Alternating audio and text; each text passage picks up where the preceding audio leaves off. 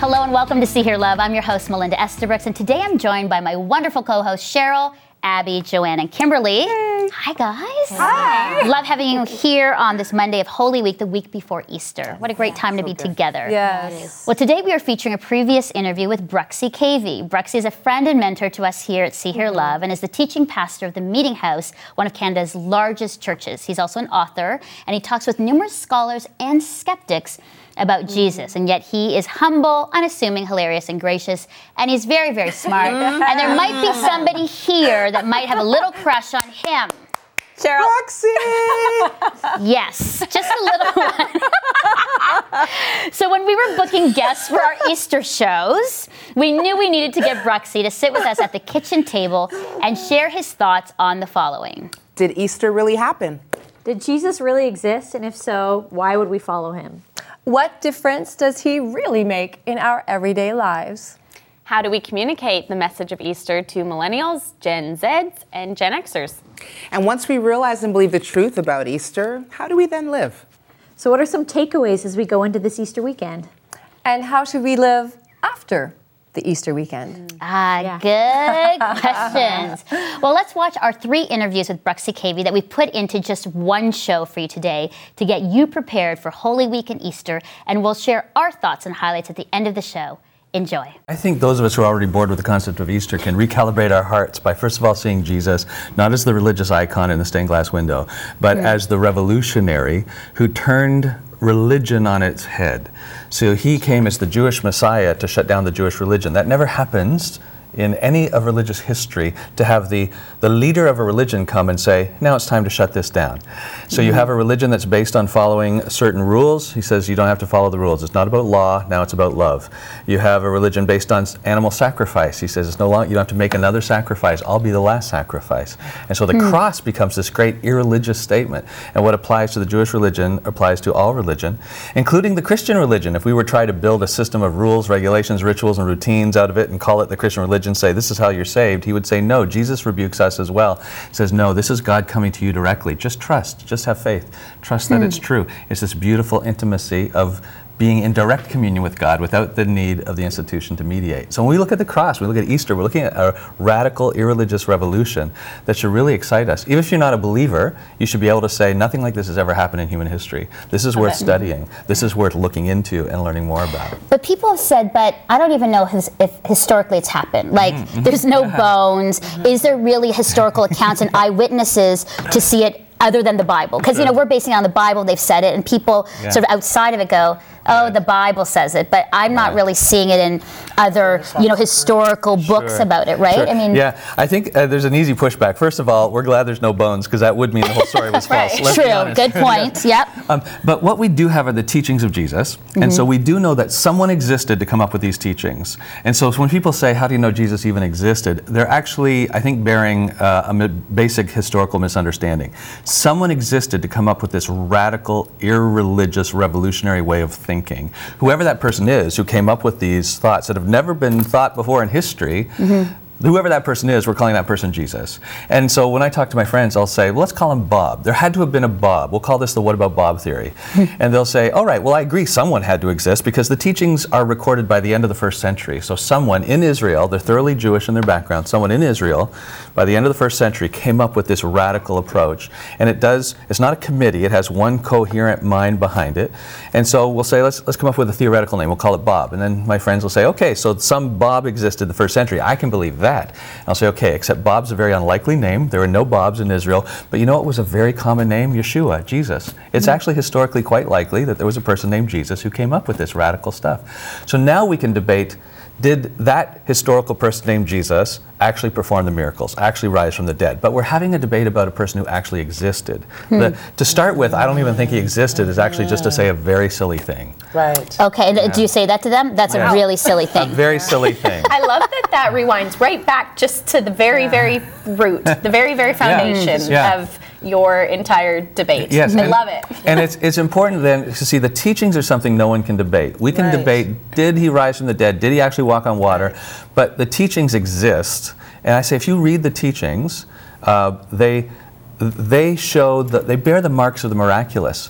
When you read through the teachings of Jesus, loving your enemy, forgiveness, the importance of forgiveness for any relationship to work, we realize that he's getting to the core of what makes us human and gives us the tools we need to be human together, the way that modern psychology is only catching up to. And no one else has done this for us. So his teachings themselves are like a miracle in the way they fit with the human need. Yeah. So I tell people, once you study his teachings, I think there'll be enough to make you think, there's something special about this guy. Yeah. Then it becomes easier to believe all the other miracles because the teachings themselves are verifiable. Do we struggle trying to acknowledge his existence because the acknowledgement now causes us to do what? Yes, right, because he calls us to a way of living. He doesn't just say, pray a prayer, I'll take you to heaven. He says, follow me. That's what he says regularly, follow me. And that means he has an agenda. If he really is God come in human flesh, he has something to say to us, and he's going to call us into a way of living. And we do live in a day and age where we want to be our own lords. We don't want anyone to tell us what to do. We are always fighting for rights. I understand the fight for human rights is important, but we passed the tip of the bell curve to now it becomes not a fight for all of our respect. It becomes a fight for me. Don't get up in my grill. Don't you disrespect me. This is and so as I fight for me, get up in my grill. Yeah. You're talking her language.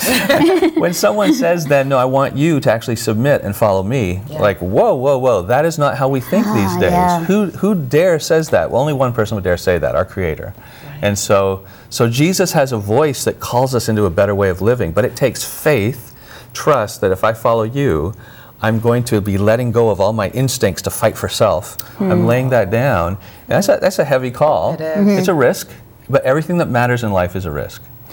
That's a good point. Like when we're thinking about, and that's so perfect as we look into Easter, this Holy Week, because I think even for someone who's been a Christian all her life, I'll be honest, a lot of it's like, okay, the nice dress for some, going for lunch, preparing myself for all the stuff that happens that weekend, and I've lost, Bruxy, a bit of the.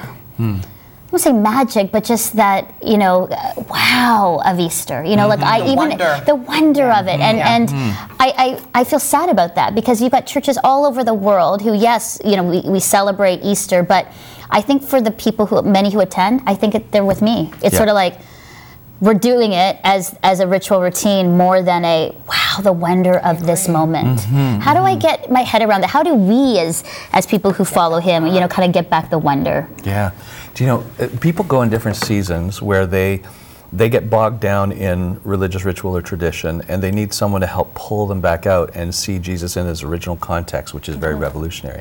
And so when you find yourself getting bogged down by just the routinization of faith, look for the person who's on fire, who's excited, who's talking about Jesus in his original context. Hang out with them, ask them questions, let them pull you out of the ditch, because there'll be a time when then they fall back in the ditch and they're like, I'm feeling kind of down and routine. But that's true with any real relationship. That's true with a marriage. That's true with a friendship. And you need a friend to come along and say, let me pull you out of that ditch. Let me encourage you, because you're in a healthier place, or I'm in a healthier place than you are. And then you return the favor. So being around the people, the right people who are at a place where they're in a healthy relationship with Jesus and can help you catch some of their fire. And then you return the favor another time of life. As we go into this week, for those who are viewing, how do we set our heart, mind ready for this week? Good. Like, get us prepared as we go into this week. Excellent. The week begins with Jesus riding into Jerusalem like a conquering king of a new kingdom. He said his was the gospel of the kingdom, the good news of the kingdom, and he's the king. But notice he goes in not riding on a war horse. It's a king comes in to conquer, and he comes in with as big and blustery a display of power as possible. And he comes in on a donkey with people not waving their swords in the air, but palm branches. And so he's making a statement. I am the king, but it's a different kind of kingdom. It's going to conquer hearts, not land and territory. Going to conquer hearts by being gentle. From the bottom up, my donkey is this gentle animal. So it's going to slowly overtake people relationally. Because at the end, I want to overtake in a way that means I'm inviting you into friendship with me. It's not into submission that I make sure you obey, but actually I want us all to be friends at the end of it all. And so he calls us all to be citizens of this kingdom. So I would say, take your cues from Jesus this week and say, what does it mean to follow a man, a king, who rides on a donkey and who who then says forgiveness and gentleness and kindness and respect. Who are the people I've been trying to win over? If you're a Christian, say I've been trying to win people over by arguing and shouting at them. And who are the people I just need to go and forgive or ask for forgiveness for? This is starting the week the way Jesus rode into Jerusalem. He not only calls us into an eternal relationship with God, he calls us into a here and now way of living that fights for social justice and social harmony. It's not, here's the thing, it's not a call-out culture that fights for social justice, it's a call-in culture.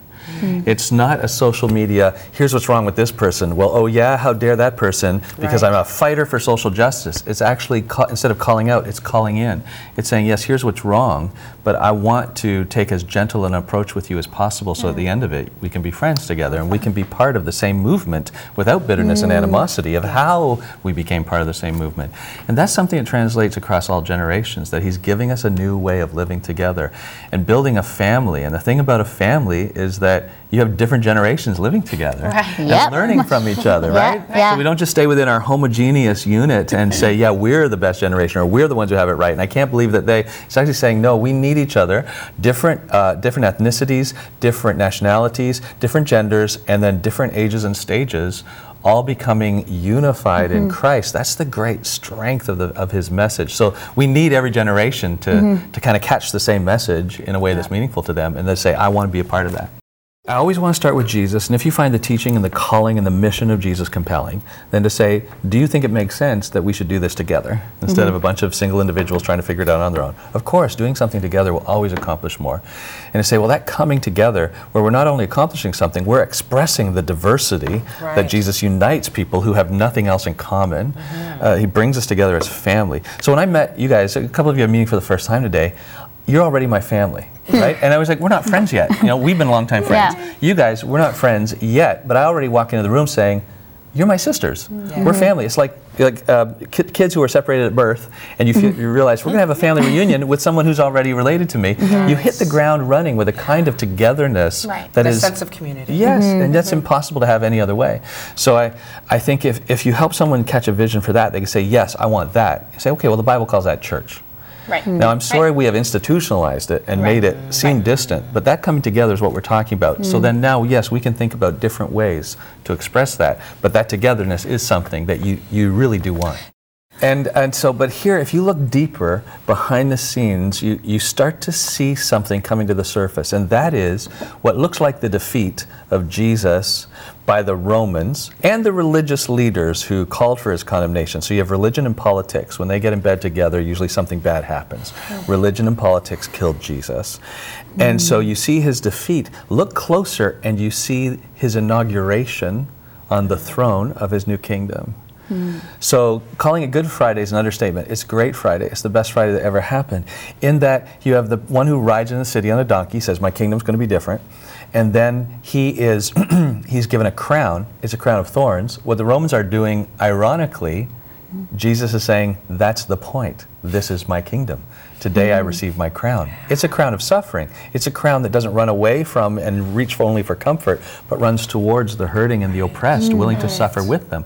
So it's appropriate. He says, give me my crown. It's a crown of suffering. And then they exalt him. They lift him up. Jesus had said in John's Gospel, when I am lifted up, I will draw all people to myself. Usually that phrase for lifted up means exalted, worshipped, or enthroned on a throne that would always be higher than the people. But it says in John's Gospel, Jesus was talking about his crucifixion. So his enthronement was being hoisted up on the cross with a crown on his head. Remember, they gave him a purple robe, a royal robe, and a scepter. And then finally, in case you're missing the symbolism, they nail above his head, this is Jesus of Nazareth, the King of the Jews. And so this becomes inauguration day of a new kingdom. But it's a kingdom where his subjects say, we are warriors dedicated to love and to moving into the suffering realms of the world, to hurt alongside people and to be there for them. It's an upside down kingdom. So how does celebration of Good Friday and celebration of Easter Monday look different? So Easter, the resurrection, is kind of like God's exclamation mark at the end of Good Friday to say, it's true and I meant it. So any guy could say, really, my suffering is a new kingdom. We say, yeah, why should we believe you? Easter says, because he has the power of life and death, you can now backtrack and believe. You know, when you see a movie that has a plot twist at the end, you can go back and watch the whole movie and see it differently. Right. You watch The Sixth Sense. Yeah, The Sixth Sense. That's exactly what I was saying. The Sixth Sense. Yes. Easter says you need to go back and look at this all differently now, and you start to see, wait, the crown, it's all. Because the resurrection says he knew what he was doing. He wasn't just a victim claiming to be the victor. He really was, and so you can trust him. He has that kind of power. Wow. And the beautiful message then of this whole story arc of Easter is that when we trust Christ, he pulls us into his story. His story becomes our story. And the role of the Christian or the Christ follower is that we die with him, we lay our lives down, and we are resurrected to a new way of living. Right. And it's not just one day we'll be resurrected to new life. Romans 6 says that we are now called to newness of life when we die and rise with him. Our eternal life begins now. We start living like we're resurrected with this whole new value set. Right? So there's something that you guys and I together, we reflect in together the fullness of who God is in human form. It's not, God's not a boy deity or a girl deity. When the church has overemphasized the maleness of God, I can understand why some women say, there's nothing there for me. I need to turn to neo-paganism or to some other kind of feminine God worship, deity worship in order to find the feminine side. And the Catholics would say, well, that's Mother Mary will help. And I understand why these things happen, because we see God as male, so we need some feminine representative, so we'll turn to Mary or someone else. And God bless Mary, but actually God has maleness and femaleness in his heart. We're both made in his image. He's enough to show us all how to live. And don't let people dismantle it by saying, yeah, but Jesus came as a man, so obviously he came as the gender of power. Yeah. He came as the gender of power to show people how to lay it down. Oh, and so to lay it down. To lay it down. Say that again. So he came as the gender of power, because in that context, men had power. Women had no rights to lay it down. So he gets down with his disciples. He starts washing their feet like not just like a slave, like a woman slave. Wow. He starts washing their feet. He says, you start doing likewise. If he came as a woman, said, oh, let me wash your feet, let me serve you, they would have said, well, that's what a woman does. That's your role. So no big deal. He turns everything on its head, because we men, we need to learn the lesson. When he was talking to the woman at the well, they were like, we're hungry, let's go. He's like, you guys go ahead. I'm going to stay here. So he is power and he's authority. Yes. But he's nurture and he's caring and he's love. Yes. So he's Isn't that beautiful? Yeah, we see both. love that's great. I love how you said the upside down kingdom. I wanted to say that earlier. That's a term I've heard, and I just, so many more people need to get that in their head. The Hillsong song, when I touch the sky, when my knees hit the ground. That's an example of this upside down kingdom. Yeah, so you touch God and you touch Jesus when you lay yourself down and you serve others and then you become less. So good. And then we go into every relationship. If we go in it with a humble posture, we're in a learning posture, saying, how can I learn from who God is through my relationship with you? Because of your gender difference, maybe a generational difference, because of an ethnic or national difference, because of just your personal history will have helped you see things differently than I have. So I want to come into every relationship saying, how can I learn more about who God is through you? And we need that. So as we have to wrap up this time because we could be here for hours, and I wish. But as we go in, so people are watching this on Good Friday, they're approaching Easter, church, lunches. Your takeaways, Brux, for people who are sort of been on the outside, people been hurt by the church, angry at God for a great loss, people who are completely tired of the whole church thing.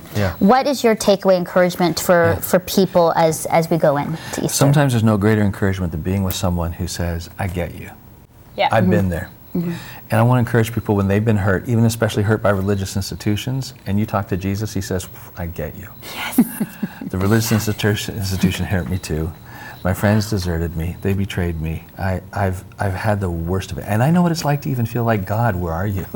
And so we're talking to the God who really gets us when we are filled with sorrow and filled with grief and feeling all alone, and we feel like even, my God, why have you forsaken me? We talk to the God who says, I get you. I've suffered along with you. And that's someone now I can begin to build an encouraging relationship with. He's the prophecy about Jesus was that he would be Emmanuel, which means God with us, which means more than just God comes physically with us in human form. It means God's really with us. He's on our side. He really cares about us. And Jesus is Emmanuel, God with us. It's worth reaching out to him. He gets you. Check out the See, Hear, Love podcast and get the backstory. Yeah. Get the inside scoop on real issues and real answers on common challenges we all face in relationships and in life. Find See, Hear, Love on Apple Podcasts. Hi, I'm Melinda, host and executive producer of See, Hear, Love, and I hope you are enjoying our conversation today. Well, you may not realize that See, Hear, Love is made possible by the support of viewers and listeners like you. So would you please consider becoming a monthly donor? Any gift goes a long way in helping us build a community of women and men who talk about real issues and struggles as we navigate our faith together. Well, please go to SeeHearLove.com now and click on the big purple donate button. Thanks so much. Start your week off with me in your inbox. Sign up for our weekly newsletter today for exclusive content of See, Hear, Love, blogs, behind-the-scenes footage, and access to giveaways you'll love. Sign up today and let's start our week together. Wow. You've got the hard eyes. Come on, people. Oh, I hope Bruxy is watching this right now. I know, we gotta make sure you watch. Yeah, we do. Okay. Mic drop from there, that one. Yeah, there was so much he said. Yeah. So many things that were said. Give me some of your highlights, the kind of aha moments of A lot what of he it's said. not what he says, it's how he says Yeah. it. Because he's saying things we have heard before, but it's a little bit of a twist. I've talked before about how you take a prism, like a light, and you put it into the light and you turn it a little and you see the new color. And that's what he does. That's what he does in his writing. I love how you've talked in one of the shows we had with Bruxy about his big impact on your personal life as your pastor. Yeah. And I think that's how you've always talked about it. I know that from that it's this twisting that he brings something new. We've all heard the Easter story before around this table. I know a lot of our audience has as well. Yeah. But he brings something new. That's good. Bruxy has this way of illuminating the scripture that you feel like you've never read the Bible. Yeah. Like ever. Yeah. You're like, where did he, Where did it come from? where did and you know, I love him as an apologist because when he talked about did Easter really happen? And this age-old argument that people use to almost sort of like hang Christianity up in a knot. And he said, you know, as there's just too much historical, archaeological proof.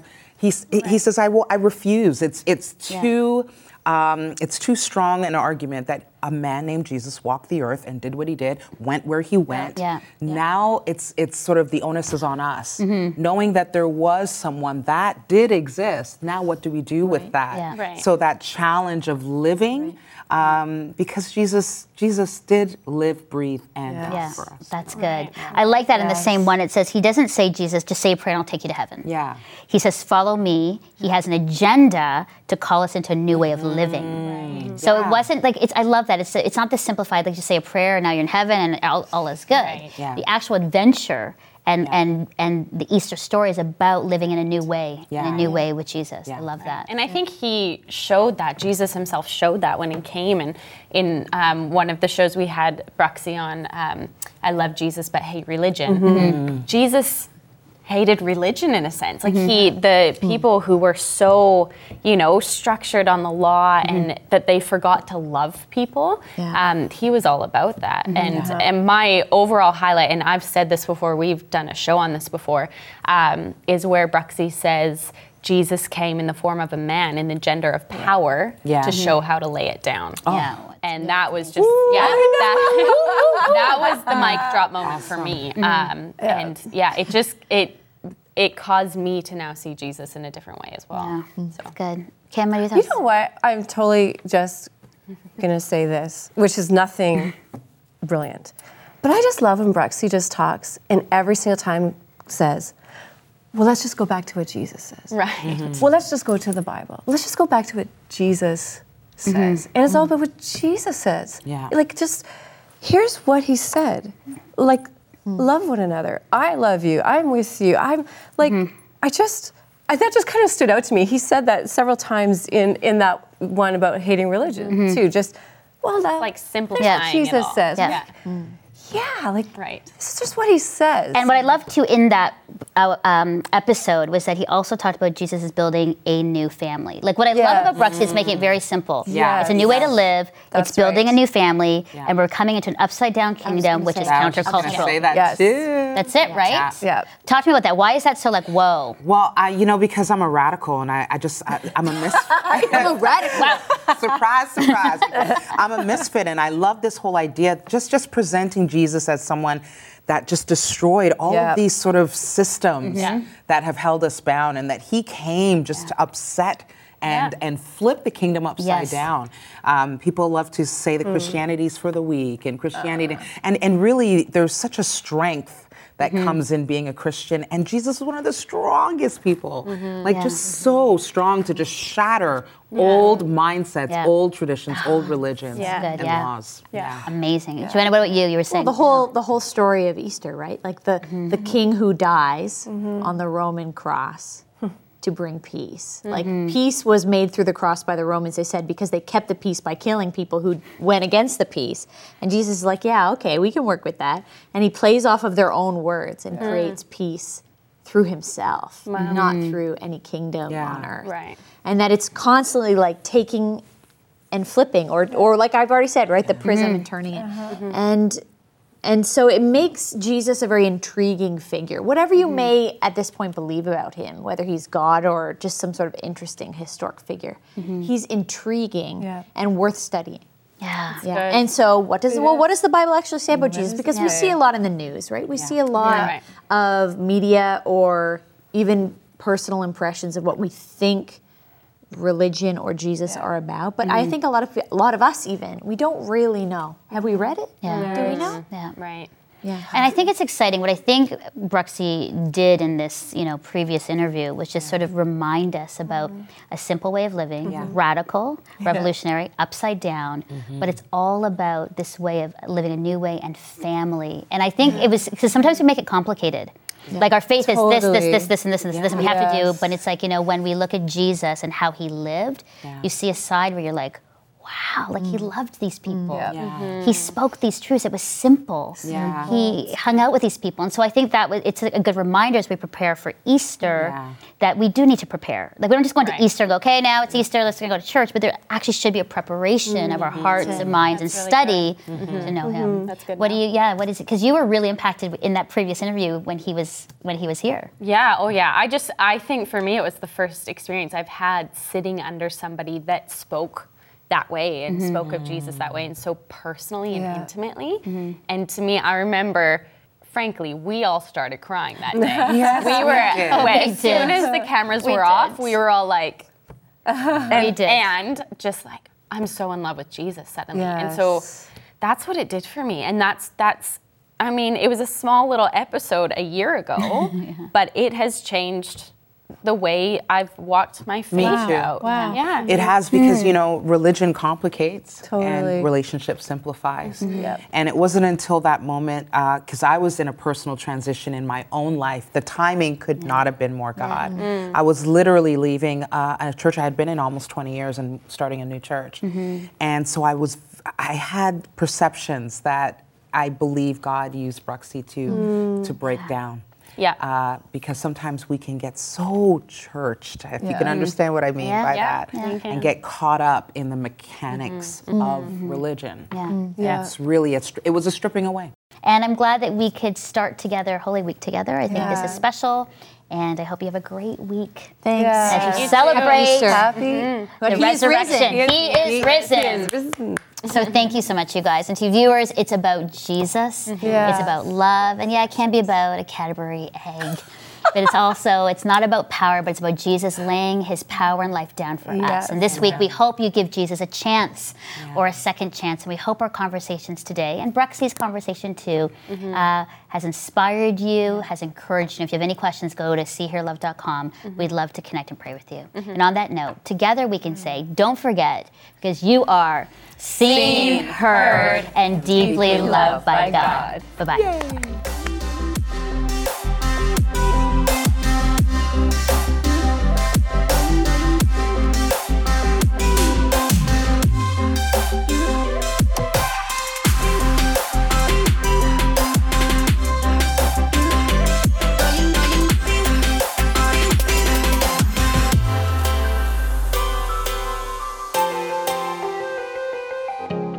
Deeks Insurance is a proud sponsor of the See Hear Love Studio.